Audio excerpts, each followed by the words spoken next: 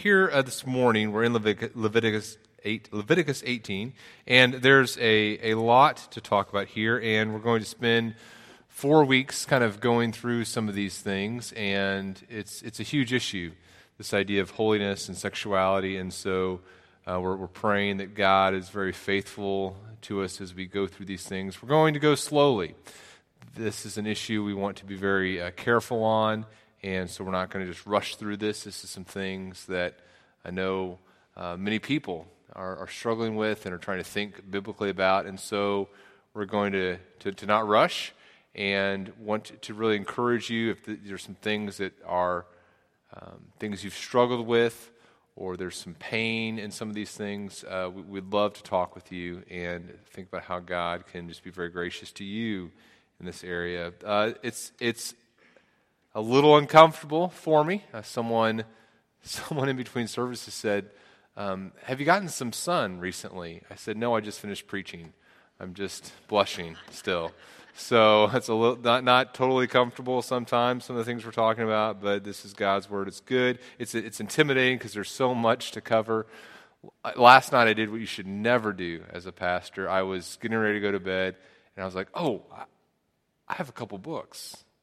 I wonder what they say about this issue. And I made the mistake of pulling them out, and I'm flipping through them. Oh, this is good. I should have included this. In fact, one of the books is by Denny Burke. It's one of the books I'll be recommending. It is called The Meaning of Sex.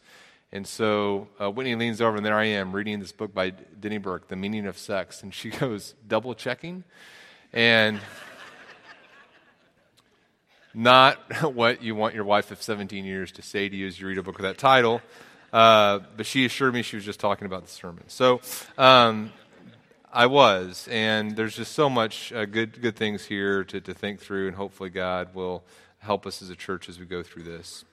Let's stand with me if you're able to as we read Leviticus 18. This is kind of our anchor passage as we go through this series.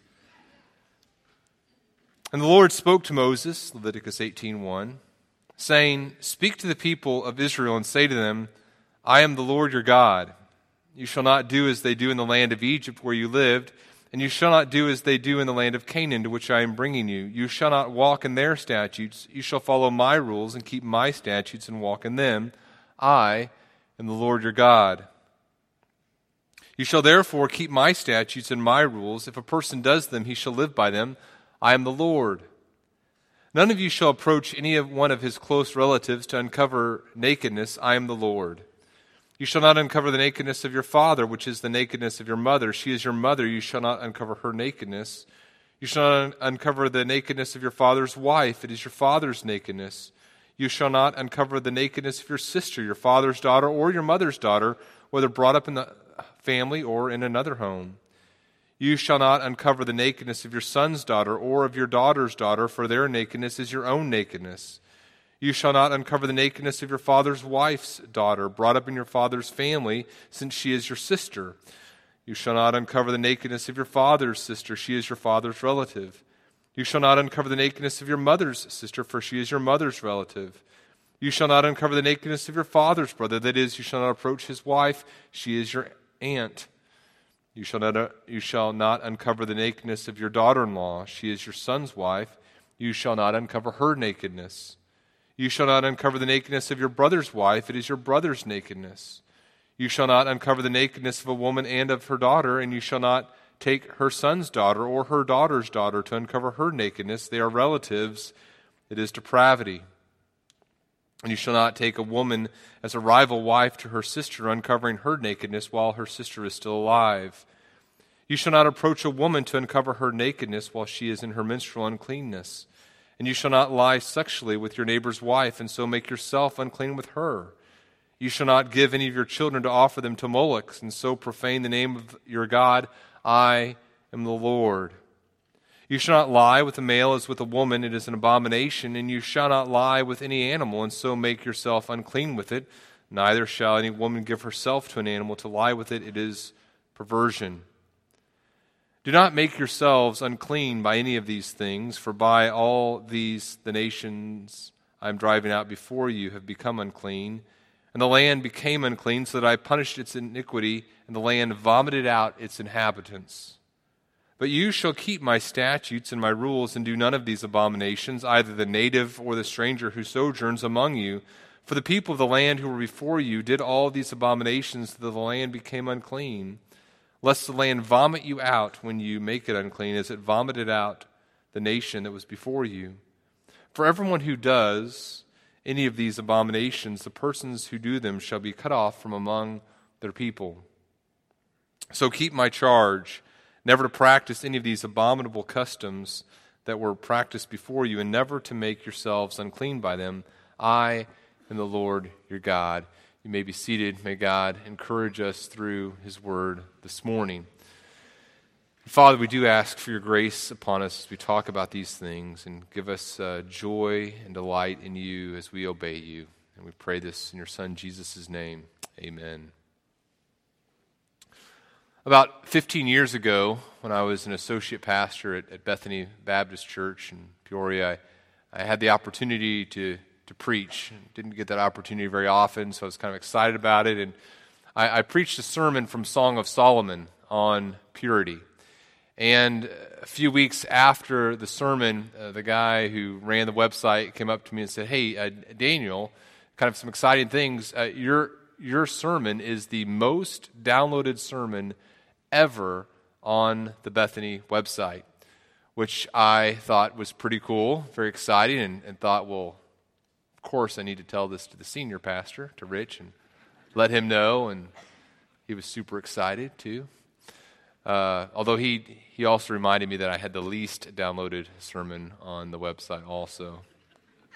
But I don't think that the downloading of my sermon was due to the fact that I just did this amazing presentation or had this amazing rhetorical ability.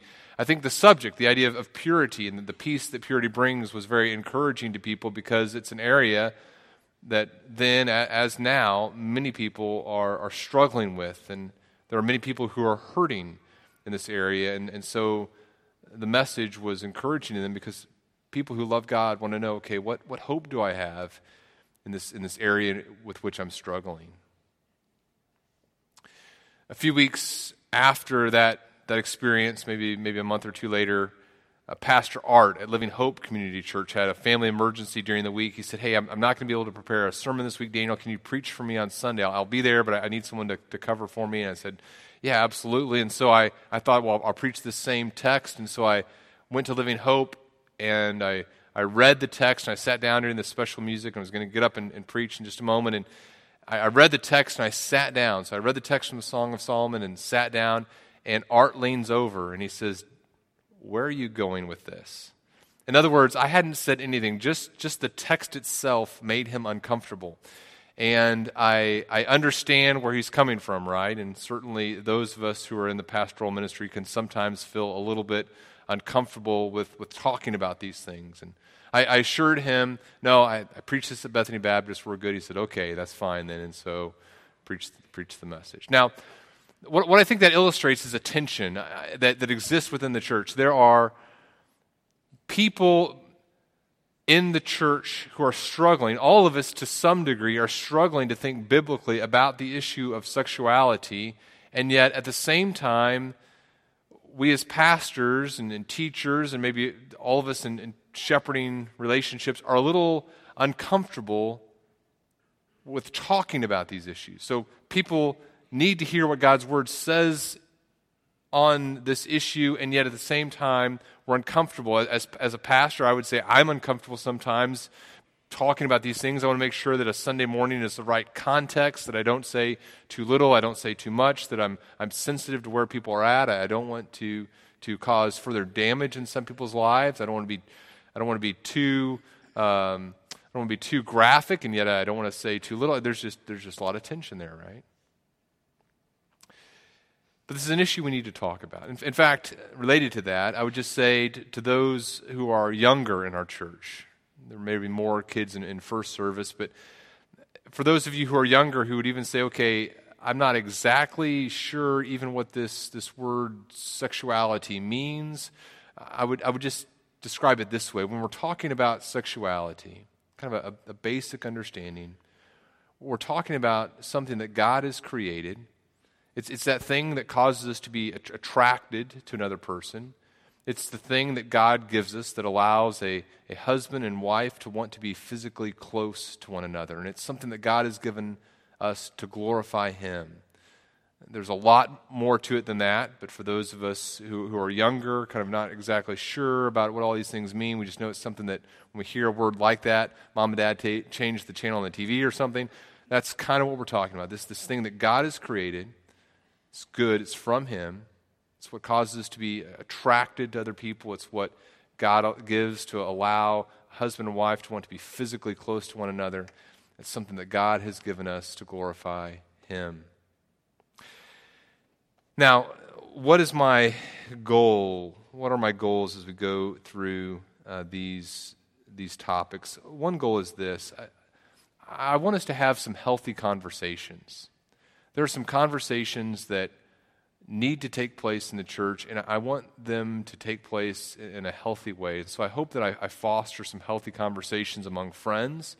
Maybe some of us, as we're going through this topic, will say, you know what, I have been shaped by my culture in some very profound ways. I haven't been convicted of the sin, and yet I want to love God. I want to be holy in this area, and so I need to have a conversation with some people, and those conversations will take place. And this is kind of a safe time, kind of hopefully a good motivation during this time as we go through this for you to talk to a care group leader or another shepherd and say, hey, you know what Daniel has been talking about on Sunday morning, I would like to talk with you about. He mentioned there's some books that we can go through together. Would love to do that. Hopefully some conversations will start as a result of this series, conversations that you know needed to happen some time ago. Good conversations with our kids. You know, I kind of view myself as a person who tries to protect my children from getting instruction in these areas that wouldn't be biblical instruction, and yet what happens? We drive down the road and my kids see billboards. We're in a grocery store and they see magazines and words on these magazines that kind of advocate an understanding of sexuality that's not the understanding that I would want them to have. We go on vacation, we get in a subway, and someone walks in the subway and begins just singing a song that has, I'm hoping, praying, Lord, help my kids not understand the words of this song, because this is definitely not what I want them thinking as they think about the relationship between men and women. So hopefully there'll be some healthy conversations. That'd be one of my goals. Another goal, and I know this morning we're going to be doing a lot of review and some ground laying here. Another goal would be that we recognize unbiblical worldly thinking that is influencing us.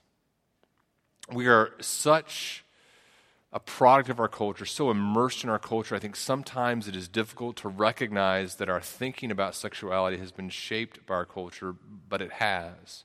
In fact, I want to share some statistics with you this morning, but before I put those up, I don't want to put up a bunch of statistics about, and sometimes when we're talking about this issue, we put up statistics that say, 15% of Christians have done this, and 30% have done that, and 80% have done this. And I don't want to do those statistics because, first of all, I don't want to shame people. This isn't a message designed or a series of messages designed to make you feel bad about things that have happened in the past, to not experience God's grace in the present based on things that happened in the past. I don't want to categorize us by different, like the 40% of us who've done such and such need to sit over there, and the 10% need to sit over here, and that's not what I want to accomplish as we go through this series. So I want to show some statistics, and these statistics are more about what our culture believes about these issues right now.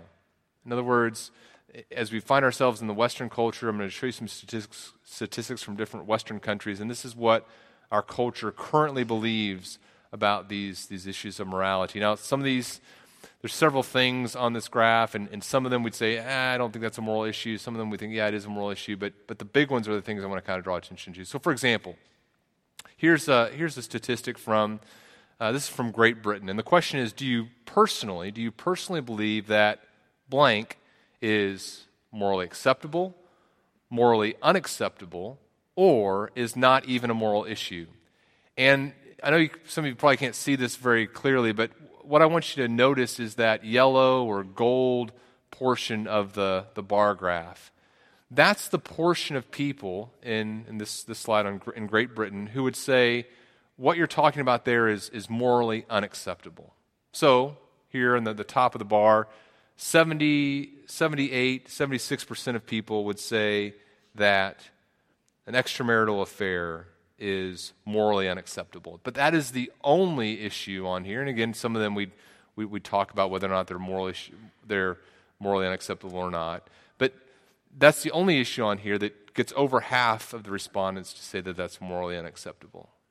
So when it comes to abortion, less than a quarter would say that's morally unacceptable. When it comes to homosexuality, less than 1 in 5 would say that's morally unacceptable. When it comes to physical relationships outside of marriage, only about 13% would say that that's morally unacceptable. And this is from Pew Global Research. Look at another country, the country of France. And in France, less than half would call anything morally unacceptable. Even an extramarital affair, only 47% said that was morally unacceptable. Then it goes down from there. More people would say alcohol use is morally unacceptable than homosexuality or sexual relationship outside of marriage or abortion. About 5% would say divorce is morally unacceptable. Now, again, why am I sharing this? Not to shame. Remember Paul in 1 Corinthians 6, as he describes sexual sin, says, and such were some of you. And so I think God is much less concerned about what's happened in our past than he is about what we believe about sin in the present. What about America? Here's some statistics from the United States. 84% would say that an extramarital affair is morally unacceptable, but about a third would say that of homosexuality. A little under half would say abortion is morally unacceptable, and a little less than a third would say something like sexual relationship outside of marriage is morally unacceptable. Now, what does this tell us? What do these graphs, statistics tell us? To me, they tell us that we live in a culture that, by and large, has said God does not have authority to speak to us on these issues.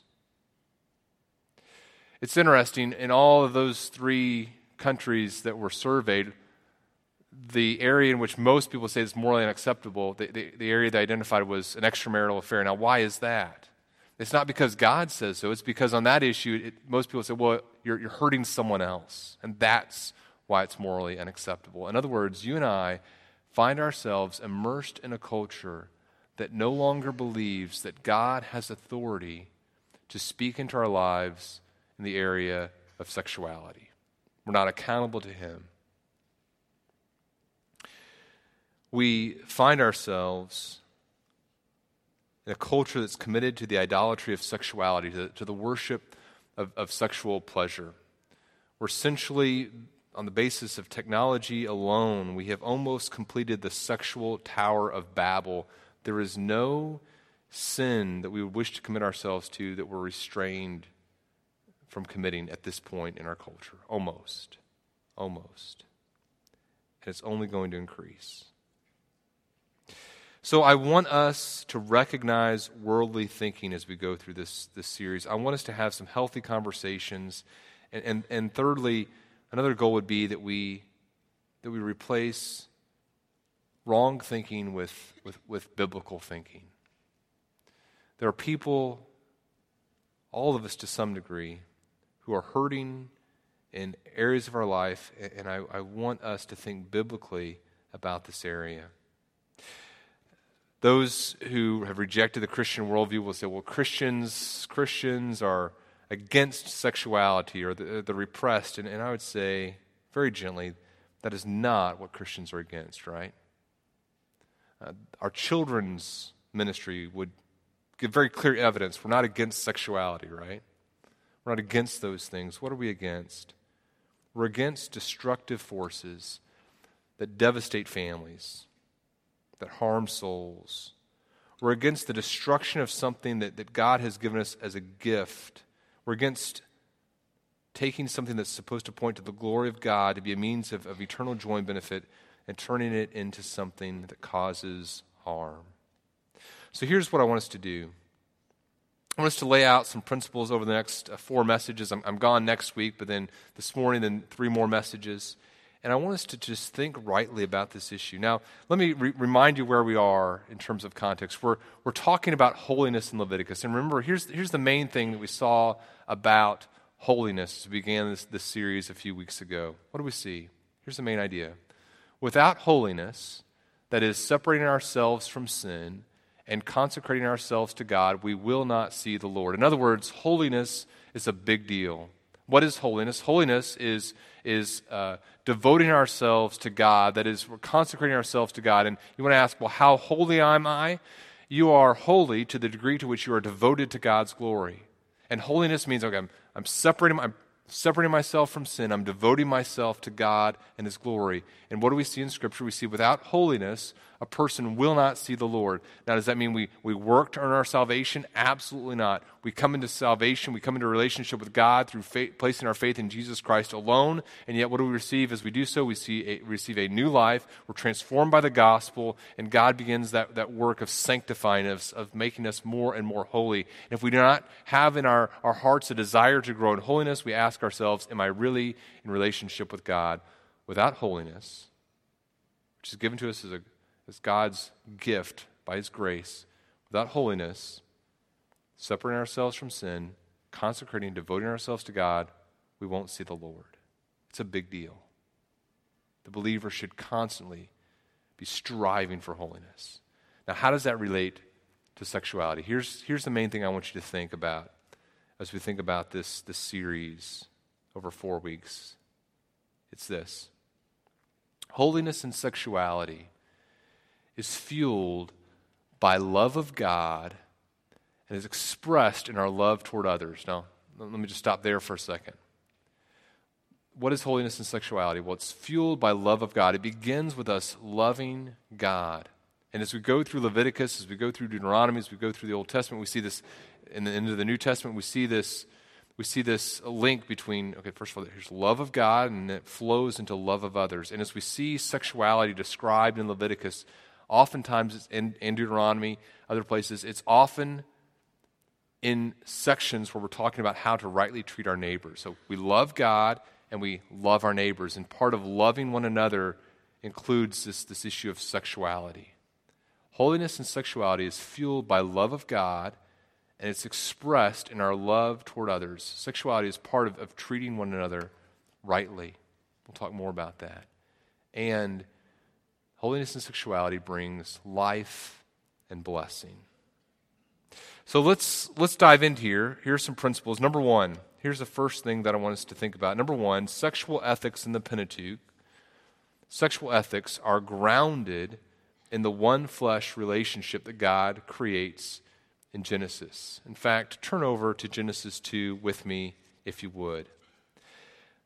Genesis chapter 2. And again, some of this morning is going to be review, reminders, and hopefully it'll help us as we go into some more difficult things in the weeks to come. What I'm saying here is that you don't come to Leviticus 18 and encounter sexuality for the first time in the Pentateuch. The person who Moses is talking to isn't going, Moses doesn't start talking Leviticus 18, and people are like, well, hold on, uncovering that, what are you talking? I don't even know what that is, and where did these hundreds of thousands of people around me come from? No, they already understood the issue of sexuality, and they already understood what's laid out in Genesis 2. Leviticus 18 doesn't occur in a vacuum. In fact, sometimes what's interesting is people who would attack Christianity and what we believe that God teaches about sexual ethics, they say, well, hold on. Why would you hold to the things that are in Leviticus 18 about incest or about homosexuality or about adultery, and yet won't have a ham sandwich? And that's condemned in Leviticus as well. So why hold to Leviticus 18 but not the other things in Leviticus about dietary laws or about what to wear? And the answer is this.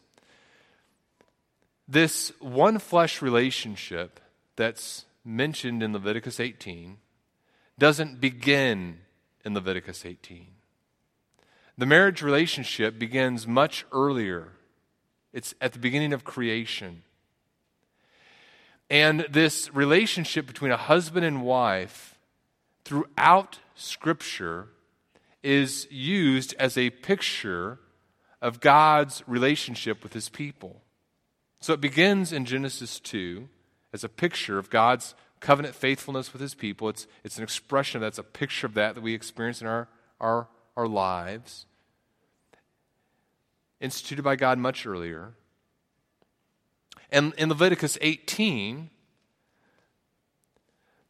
God is instructing this culture in how to live in faithfulness to that picture that is created in Genesis 2. This is how the Israelites were to live, part of the way that the Israelites were to live in faithfulness to that picture that God is trying to create. Therefore, the parallels for us in our culture are much easier to see because we still have that one flesh relationship, that marriage relationship. That's to be a picture of God's relationship with his people. It's repeated in the New Testament. So here's a couple things that I want you to see here in Genesis 2. The first thing, as you're looking here at Genesis 2, I want you to understand about the sexual ethics that are grounded in Genesis 2. The first thing that I want you to see about sexuality is that it's blessed. God creates it with a purpose. He creates it with the purpose of bringing glory to him. And that's foundational. If you ever wonder, why do I have sexuality? Easy answer, the purpose of sexuality is the same as the purpose of everything that God has created and blessed. The purpose is to bring glory to God. And how does that take place? How does sexuality bring glory to God? Well, look at the text here in Genesis 2. In verse 7, God forms man. And he breathes into his nostrils the breath of life, and the man became a living creature. And the Lord God planted a garden in Eden in the east, and there he put the man whom he had formed. It says in verse 15, he puts him in the Garden of Eden to work and to keep it. So verses 9 through 14 kind of describe the land, and God puts the man there. He commands him, saying, you may eat of every tree of the garden, but of the tree of the knowledge of good and evil you shall not eat. Then verse 18, now all throughout Genesis 1 and 2, God has been engaged in this act of creation, and then he'll see his creation, and what will he declare? He'll say, it's good, it's good, it's good, it's good. Now, for the first time, as he looks at his created work, he doesn't say that. In verse 18, he says, this is not good as he looks at man. This is not to the point of completion. It is not good that the man should be alone. I will make a helper fit for him. And we've talked before about what that means, this idea of companionship. Now, out of the ground, the Lord God had formed every beast of the field and every bird of the heavens and brought them to the man to see what he would call them. And whatever the man called every living creature, that was its name. So it talks about all the names, the animals that come before Adam. For Adam, it says in verse 20, there was not found a helper fit for him. And the Lord God caused a deep sleep to fall upon the man, and while he slept, took one of his ribs and closed up its place with flesh. And the rib that the Lord God had taken from the man, he made into a woman and brought her to the man.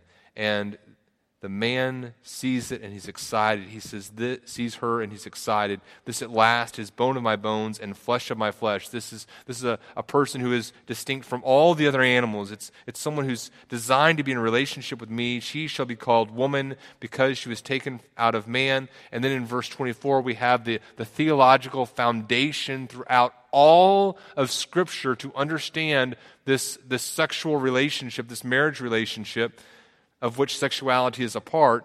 Verse 24, therefore, a man shall leave his father and his mother and hold fast to his wife, and they shall become one flesh. That's the foundation. And God sees this, and we see as the totality of the creation story is presented there at the end of chapter 1. And in chapter 2, he calls this, all of it, good, of which this is a part. He blesses it. And then verse 25 tells us something very, very important. It says, the man and his wife were both naked and were not ashamed. God here is the creator of marriage, the marriage relationship. Therefore, he's the creator of sexuality. He determines its purpose, and it's part of this purpose of marriage, which is to bring glory to him through oneness. Through oneness. in this companionship that includes physical intimacy, at this point, there's no sexual sin. There's no adultery. There's no pornography. There's no shame.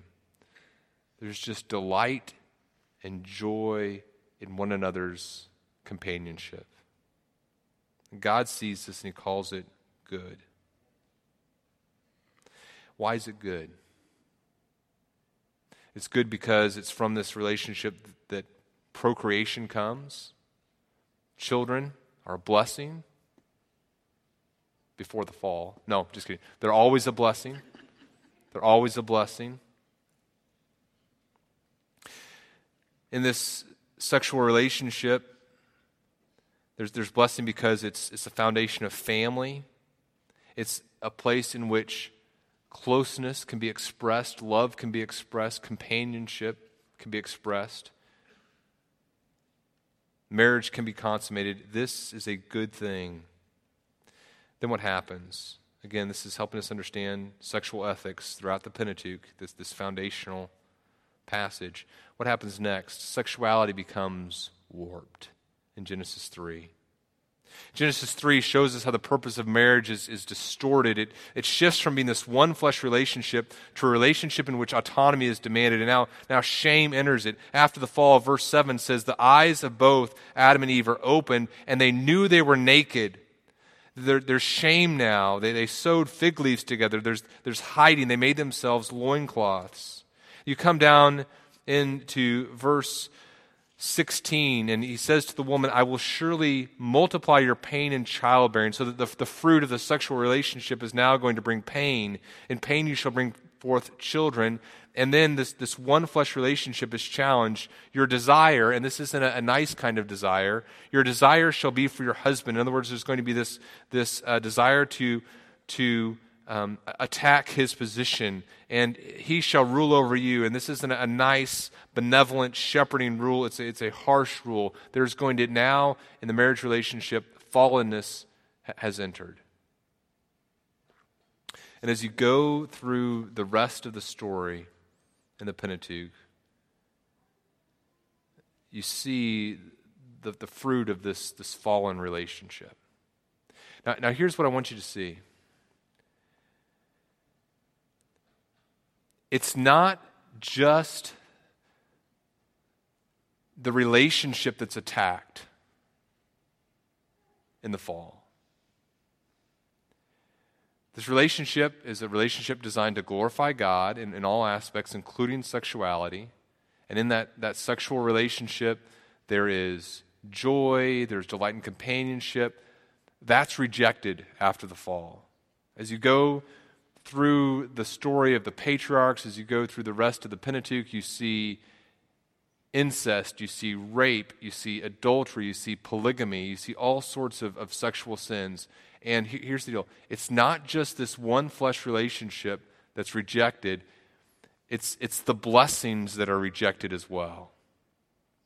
The blessing of family, the blessing of joy in relationship. All those things are rejected as well. And oftentimes, both in this culture and our own culture, those blessings are called curses. The Canaanites would have rejected this one flesh relationship, and they would reject the blessings as well. The Egyptians would do the same, and the same is true in our culture. The foundation of sexual ethics, this is what I want you to see. The foundation of sexual ethics in the Pentateuch is the idea of oneness. And the rejection of that and its blessings is what is sinful. And yet what do we also see? We see sexuality being redeemed. We see in Genesis 3:15 that this promise of a deliverer. And as we go through the story in the Pentateuch, we see this hope of a promised redemption, and that includes the area of sexuality. and what happens whenever Jesus comes. And Jesus comes, there is redemption. In fact, in Matthew chapter 1, there's something kind of subtle, but it's also very beautiful. In Matthew chapter 1, there are 5 women who are mentioned, and each of the women have something in common, that is association with sexual disgrace in a culture for which shame is a big deal. You have Tamar mentioned. She's here in the Pentateuch, and she has a relationship with her father-in-law. You have Rahab, a prostitute, mentioned in that genealogy. You have Ruth, who her people come from an incestuous relationship. You have Bathsheba, who had an adulterous relationship. You have Mary, who was looked on with suspicion by her husband. All of them are associated somehow with sexual sin, and yet what do we see as the fruit? We see the fruit of the Redeemer. 1 Corinthians 6, we see something beautiful. Do you not know that the unrighteous will not inherit the kingdom of God? Do not be deceived. Neither the sexually immoral, nor idolaters, nor adulterers, nor men who practice homosexuality, nor thieves, nor the greedy, nor drunkards, nor revilers, nor swindlers will inherit the kingdom of God. Then verse 11 of 1 Corinthians 6 is a verse that many of us should just memorize and meditate on. What does it say? As it describes these sins, including the sexual sins, Paul says, "And such were some of you." In other words, these things that define our culture are not who we are anymore as we've received the righteousness of Christ. He says, you were washed, you were sanctified, you were justified in the name of the Lord Jesus Christ and by the Spirit of our God. Brothers and sisters, that is a beautiful truth and hope for us as we think about our ability to live in obedience to God. Second principle, go through a couple of these kind of quickly as we lay the foundation for coming weeks. Number 2, sexuality is to be expressed in the context of a permanent marriage relationship between one man and one woman. We'll talk more about that in a few months, a little bit more in these few weeks, but when we get to Deuteronomy 24, we'll talk a little bit more about that. But the picture in Genesis is so clear, right? And that's the basis. Genesis 2 and Genesis 3 is the basis for coming to Leviticus 18. Here's the third principle as we think more about Leviticus 18. Sexual morality is based not on the decrees of culture, but on submission to a holy God. Look at the text now in Leviticus 18. Listen to what God says. He says, "Speak to the people of Israel," this is verse 2, "and say to them, I'm the Lord your God." And then verse 3, "You shall not do as they did in the land of Egypt where you live." So I don't want your basis for sexual ethics to be where you've come from. He says, "And I also don't want you to do as they do in the land of Canaan to which I'm bringing you." So I don't want that to be the basis either. He says, "You shall not walk in their statutes." And that word statutes carries it with the idea of something being engraved, something being etched in stone. Because I don't want what you believe about this area of life to be based upon what these cultures are firmly convinced of. There are some things that the Egyptians were firmly convinced of about how to conduct oneself sexually. There were some things that the Canaanites were firmly convinced of about how to conduct themselves sexually. If you were an Israelite and you came into the land of Canaan, you said, okay, how should I go about practicing my farming? Sexuality would be a part of that, and sexual practices that were an absolute deviation from what God would have his people do.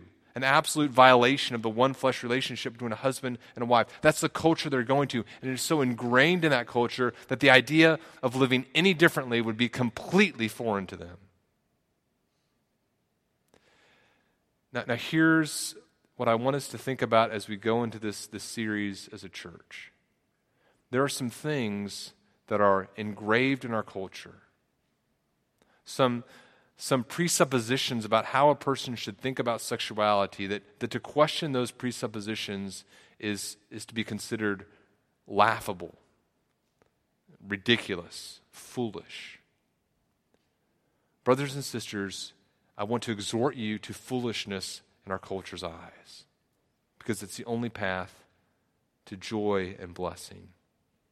Young people, single people, your attitudes towards sexuality, the decisions regarding what you do, must not be shaped by the statutes of our culture, by what people say is normative, but instead by the Word of God. There was an article I was reading this last week in Psychology Today where they were kind of quoting statistics, and they said that young people's not just thoughts, but their actions in regard to sexuality are shaped more by their peers than by anyone else, including themselves. In other words, young people are doing things that they're not all that comfortable with in terms of their sexuality because they think, well, this is what I'm supposed to do.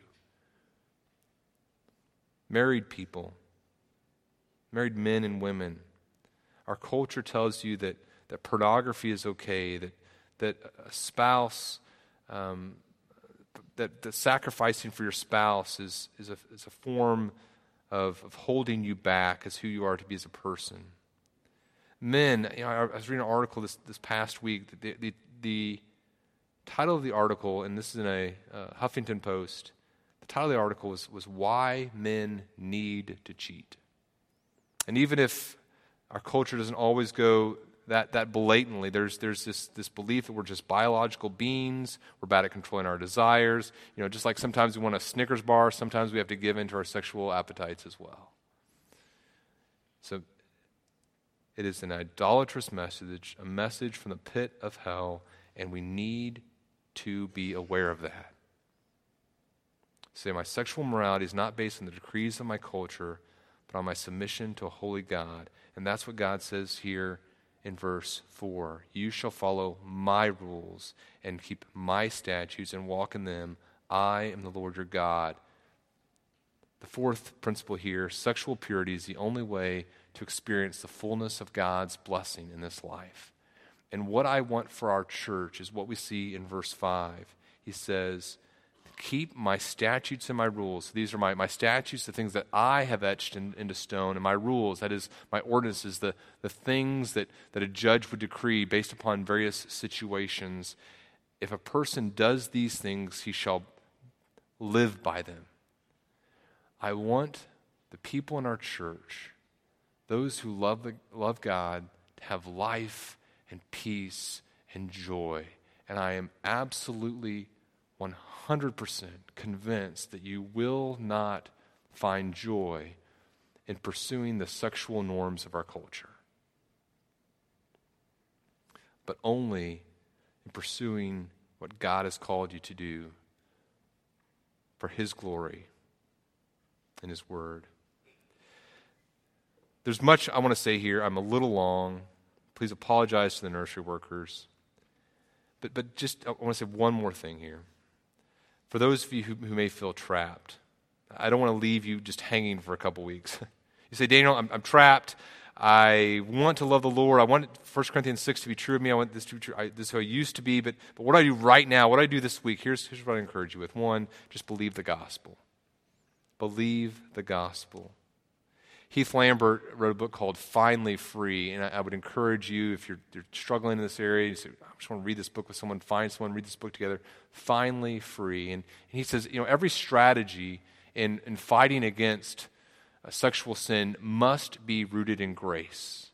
In other words, we're saying, I understand that by God's grace, I've been saved. I've placed my faith in Jesus Christ. And now because I've placed my faith in Jesus Christ, I receive His, He didn't just die for me on the cross for my sins. He did that, yes, but He also lived this perfect life. And now, a life free from any sin, including sexual sin.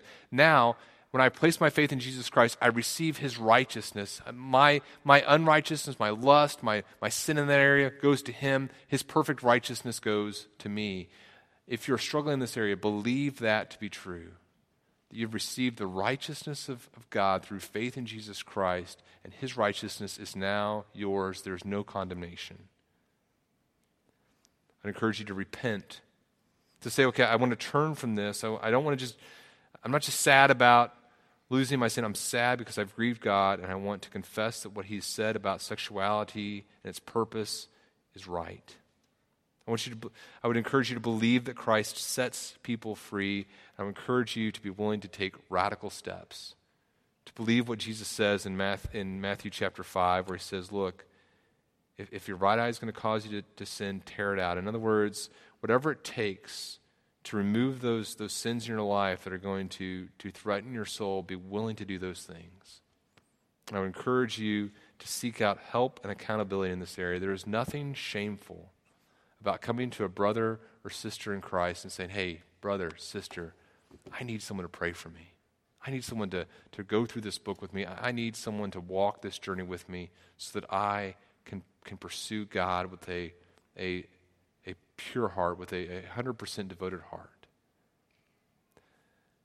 By God's grace, I pray that he gives you people in your life like the people that he has given me and the other leaders in this church that will come alongside us in every area of life and just say, hey, I'm going to hold you accountable. I'm going to keep you walking with the Lord in this area. Holiness is vital to us. And when it comes to holiness and sexuality, God has called us to love him and express that love and devotion to him and in how we treat one another in this area of his life for his glory.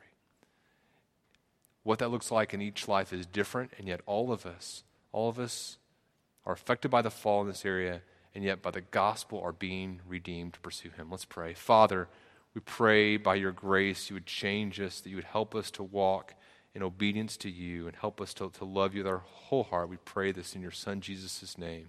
Amen.